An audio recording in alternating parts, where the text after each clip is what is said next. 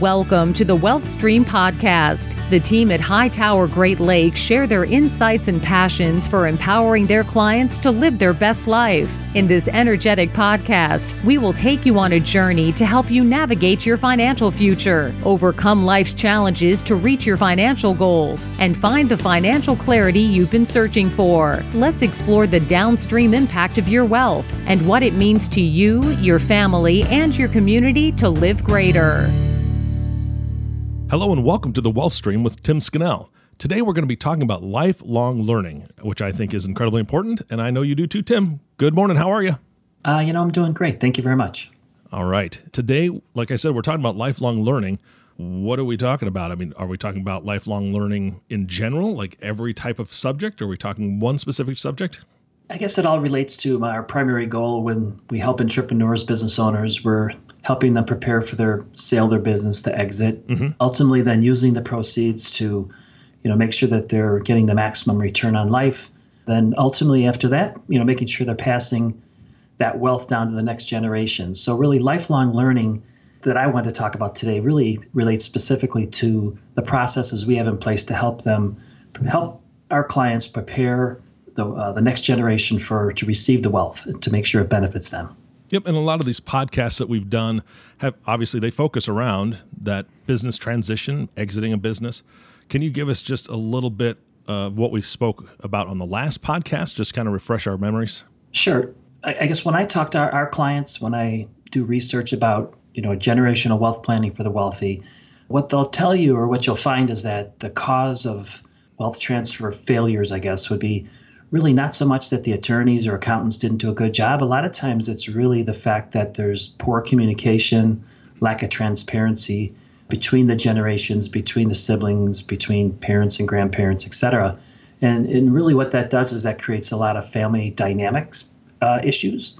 And it all really ties back to just lack of information sharing. So we talked last time about family meetings and family meetings as a tool that a lot of families will use to, address those issues, to create the transparency, to create better and more communication, to prepare, the next generation to receive the wealth. Yeah, open communication.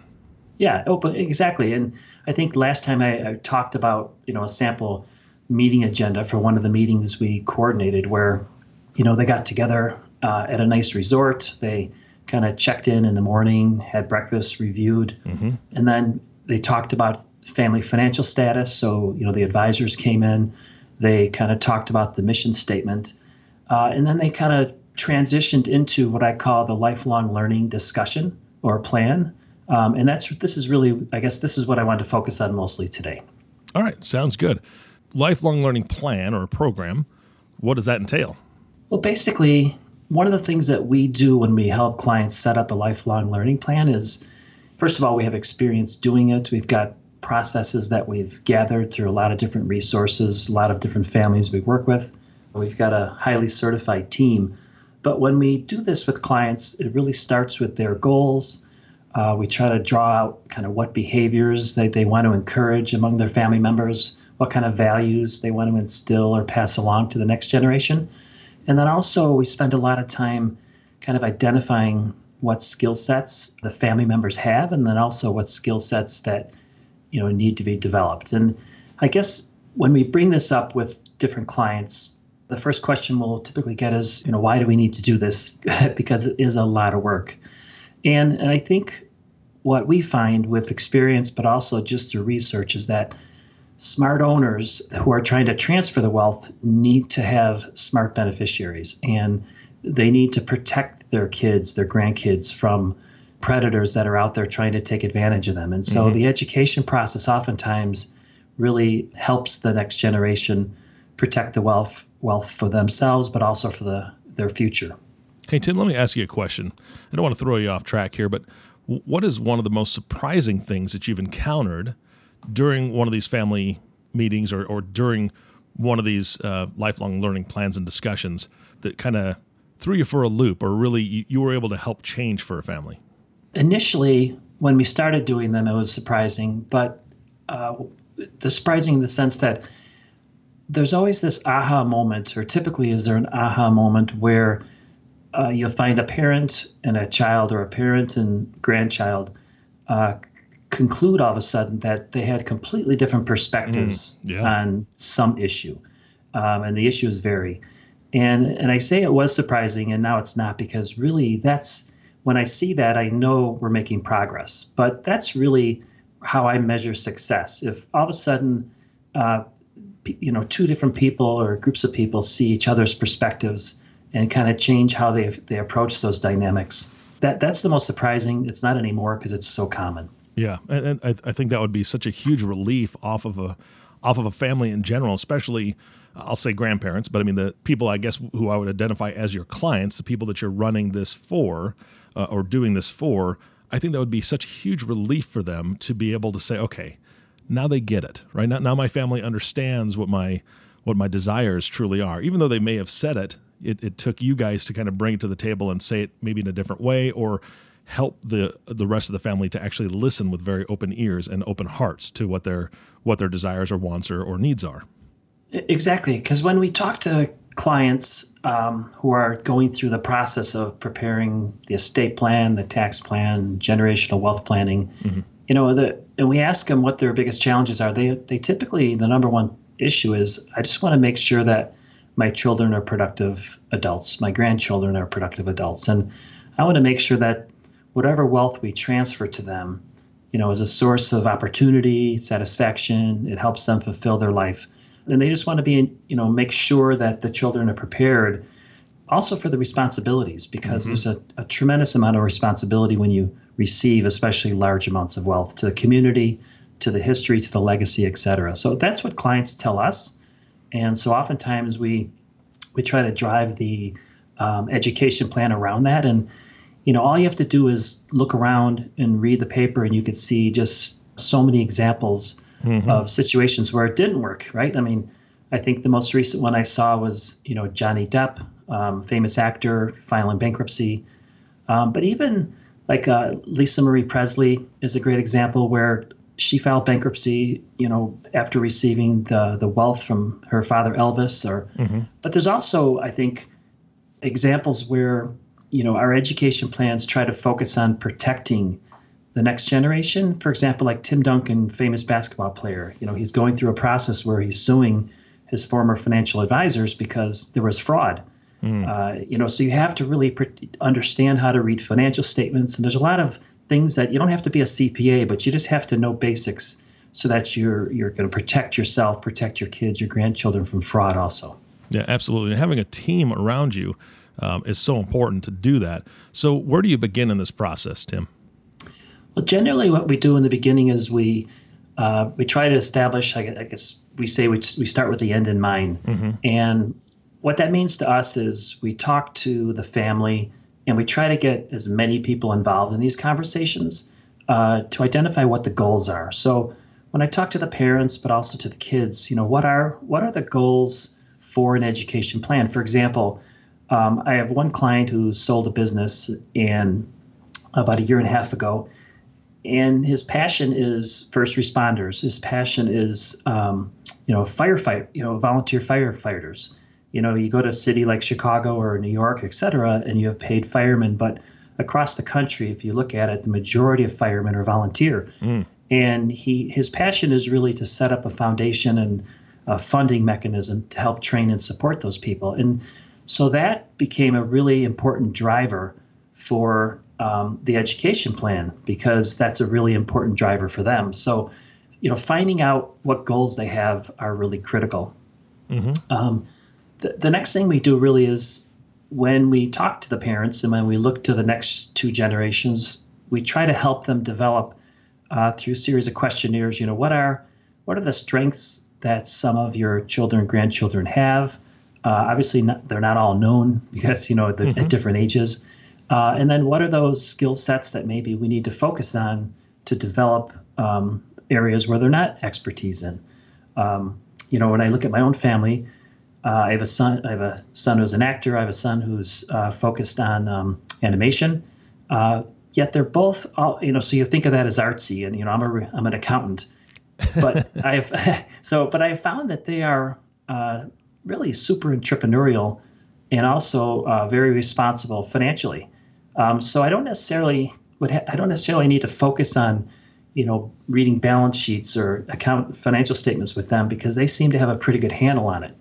I might work on some other areas where like philanthropy might be a focus that I might help them with. Yeah, or investing. Maybe they don't know much about investing, but something that they're going to need to learn especially when they become successful as artists or actors. Exactly. They don't want to. You don't want them buying a gold toilet, right? No, that's right. You don't want them to be Johnny Depp. I think that's MC Hammer. Yeah, I think MC Hammer had a that. gold toilet before he went bankrupt. Yeah, Exactly. definitely very important. So it almost sounds like you're running a SWOT analysis, right, for the family in a way. Exactly. And then, I work with a number of entrepreneurs, business owners, and understandably, they would also like to promote entrepreneurship, and so do I. And so that's maybe one of the behaviors you want to encourage. So we try to talk to clients about, when we create this education plan, what kind of behaviors you do want to create. And one of the best things I've found is a program through Junior Achievement. I mean, I think a lot of people might have heard about it. A lot of people might be aware of it. I taught a few volunteer Junior Achievement classes in high schools around the area, but also in some middle schools. And they have phenomenal, tried and true, proven financial education curriculums that are just wonderful. And they're very, they really promote entrepreneurship. So I've tried to take some of those also and, apply those with some of my clients and incorporate them into some of our education plans. That's great. I like that. And then the other one is, what values, another category I should say is what values does the client want to instill? And, an example of there is we oftentimes will recommend clients set up a donor advised fund and put money in there and then get their children or grandchildren involved in picking where that money goes. And a lot of times we'll just say, like right now, Thanksgiving is this week. The Christmas holidays come in a month. Those are phenomenal opportunities where you're connecting with children and grandchildren to bring those topics up, to have those conversations, and to get them involved in donor advised funds so you can help instill values. And that's part of an education plan. So it doesn't have to be going to school. Yeah, Tim, a visual just literally flashed in my head when you said that. With the donor advised fund, I really liken it to teaching a kid how to ride a bike, right? I mean, it's you have them on the bicycle, they've got their helmet on. For some of the parents out there, they've got knee pads on, elbow pads, skid mark things, whatever you call them, and the kid is bubble wrapped maybe, but you're running alongside the bicycle. You're holding onto the back of the seat, or you've got a hand on the child and you've got a hand on the bike, guiding them as they're trying to get that balance, right? Find that balance so that they can take off. And I think that's the picture that I think of when you do something like a donor advised fund, or you're having them come to a charity and help you alongside you to see why it's so important to you. Any of those teaching opportunities, those moments, I really think it's kind of like that, where you're getting ready to let them go, but they've got to find that balance before that happens. Exactly. And those are, they're, like you just said, teaching opportunities. That's really what they are. Yeah. And so you think of your own calendar. You don't have to schedule these formal events. I mean, I recommend you do, but even if you can't, you take advantage of opportunities where you're going to be together as these teaching opportunities. So what else could you be doing? I think when you're looking at how to design a plan or looking at things to do, we look at it as there's a few skills you're trying to help the next generation master. For example, I want to make sure that they understand where the money came from, the values, the history of the money, because your kids probably do because they see you as your parents. But the grandchildren and great-grandchildren are so far removed from how the money was generated that an education plan is really valuable for helping them understand it and respect it.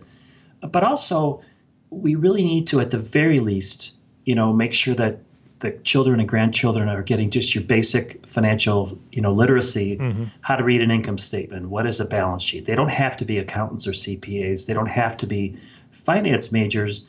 They should know savings, investing, just basics at the very least. Yeah. And also awareness of just basic legal. They may be a trustee. They may be asked to be a trustee. They, at the very least, we want to have an attorney involved just describing, at the very least, some basic information about understanding of the legal duties and rights, et cetera. Also, we want to introduce them to financial advisors, the attorney, the CPA, the trust officer, the investment manager, because they're going to have to work with these people and they're going to want to develop a team that can work with them over their lifetime. And so if I'm working with the grandparents or parents, I really stress that I'm 56. If the kids are maybe in their 30s or 40s, I need to help them develop a team that's closer to their age, because I want them to have a strong team of advisors that they can work with for the next, 20, 30 years. Yeah, absolutely. So those are the skills we're trying to master, I should say. Oh, that's great. No, I mean, it makes perfect sense. And then as we're designing, as we get into the nuts and bolts, and as we design a specific, education plan, we might have information on budgeting, spending, savings, investing, like you mentioned earlier, reading financial reports. I look back and I think with Tim Duncan, because I've read about the fraud he's accused his advisors of, and some of that might have been prevented if he had just been paying a little more attention. I'm not blaming him at all. The advisors might have done something terrible. But basic information about that would be helpful. One thing we've started to incorporate in the last year or two is very specific investing topics that clients have asked for, like impact investing. How can I make sure that when I am investing the money, that it's not that the investments I'm making are not supporting things I don't like? That could be cigarettes. That could be guns. I mean, these are issues clients have come up. Or also, how could it support causes I'm for? There's green funds. There's environmental funds. There's all kinds of things that we can help and we can customize. But we like to offer little clinics or meetings that cover impact investing. And another one that we've really tried to introduce in the last year and a half, 2 years is and women investing. I know investing is investing, but the reality is that there's different preferences, different styles, different things people want to do. So Mackenzie in our office is a CFP, and she's focused a lot of her energy on really coming up with very specific programs directly addressing women. And those have been very well received. Yeah, Tim, I applaud you because that is such a huge area.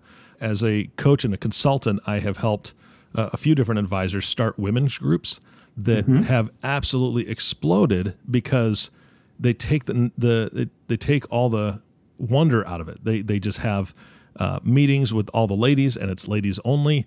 So they feel very empowered, and they learn things. They get to ask open questions, and each meeting has its own theme. And it sounds like you're kind of doing a lot of the educational pieces that is much needed because just historically, and this is not to be sexist, but historically, men have done most of the decision-making with the investments. Just this goes way back into the 40s and 50s when they had their pension, they were the primary breadwinner. And so we're trying to get out of that so we can empower these ladies to ask the questions that need to be asked and know all the ins and outs of different types of investing. Like you said, they might have a passion for some values-based investing or BRI type investing, and they can find those answers at these types of workshops and seminars. Yeah, and so, exactly. We have found that people are really asking for it, and understandably, we're trying to deliver that, and it's being really well received. That's awesome. That's great to hear.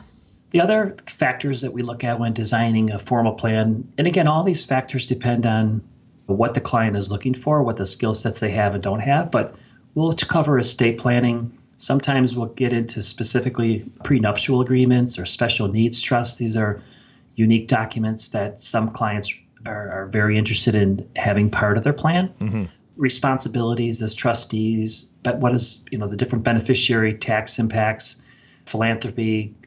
One of the big ones we're also focusing a lot on, and you can imagine why, is social media.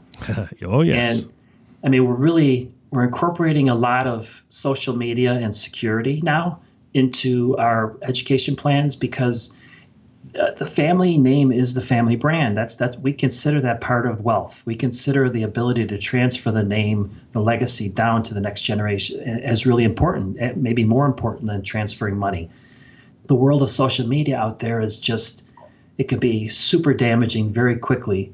And, training for security, preventing hacking, that's become a more and more important part of our plans. Absolutely. The war front is not just in the field. It's the cyber crimes that are happening that are just really doing some serious damage. So, yeah, I agree.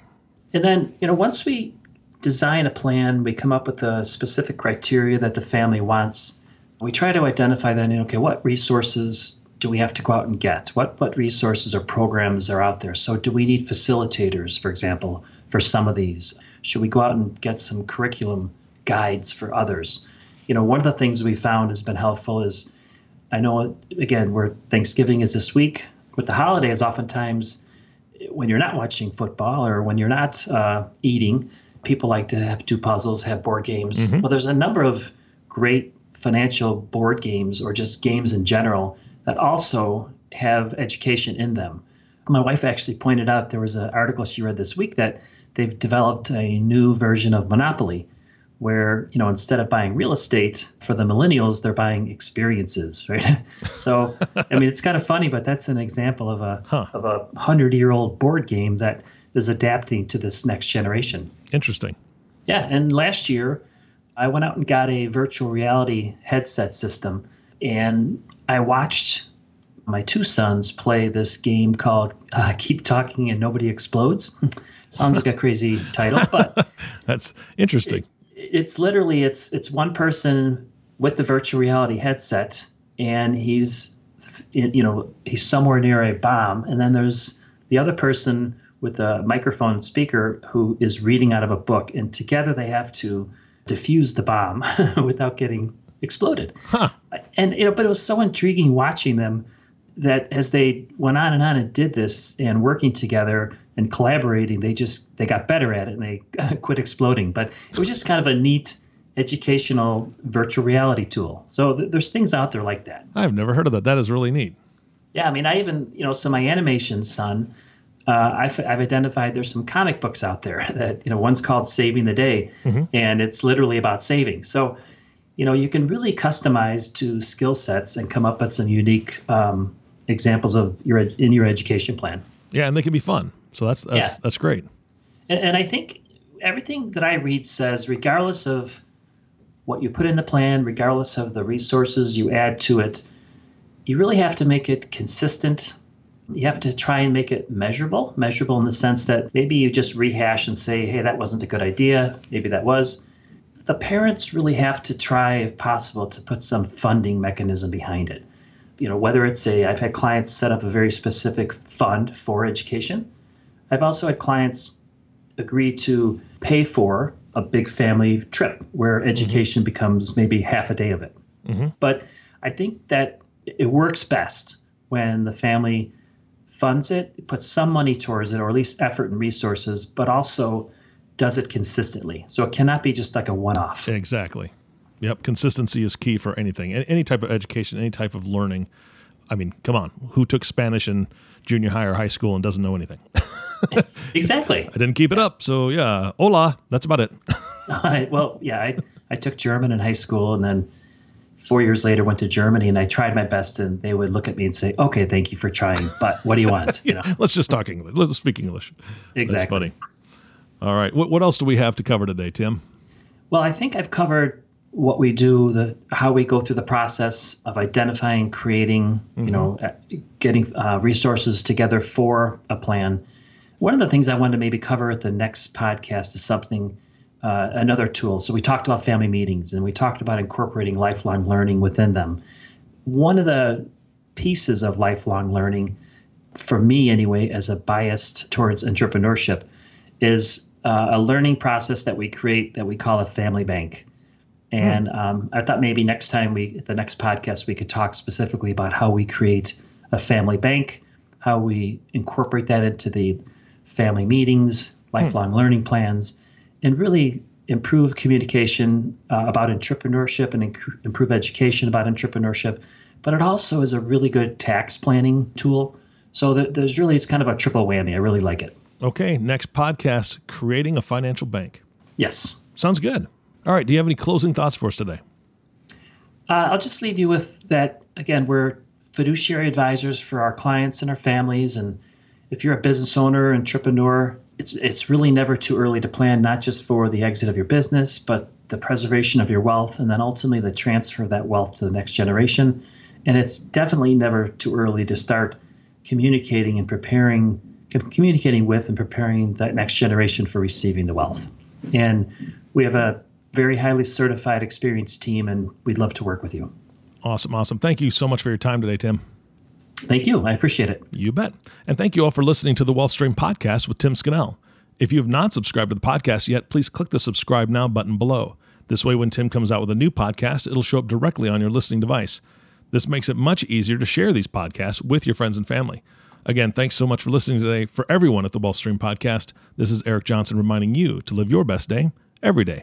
And we'll see you next time. Thank you for listening to the WealthStream Podcast. We hope you gained some valuable insight that you can apply to your life and share with others. Please don't forget to subscribe below to be notified when new episodes become available. And don't forget to live greater. The information covered and posted represents the views and opinions of the guest and does not necessarily represent the views or opinions of Hightower Great Lakes. The content has been made available for informational and educational purposes only. The content is not intended to be a substitute for professional investing advice. Always seek the advice of your financial advisor or other qualified financial service provider with any questions you may have regarding your investment planning. Hightower Great Lakes is a group of investment professionals registered with Hightower Securities, LLC, member FINRA and SIPC, and with Hightower Advisors, LLC, a registered investment advisor with the SEC. Securities are offered through Hightower Securities, LLC. Advisory services are offered through Hightower Advisors, LLC.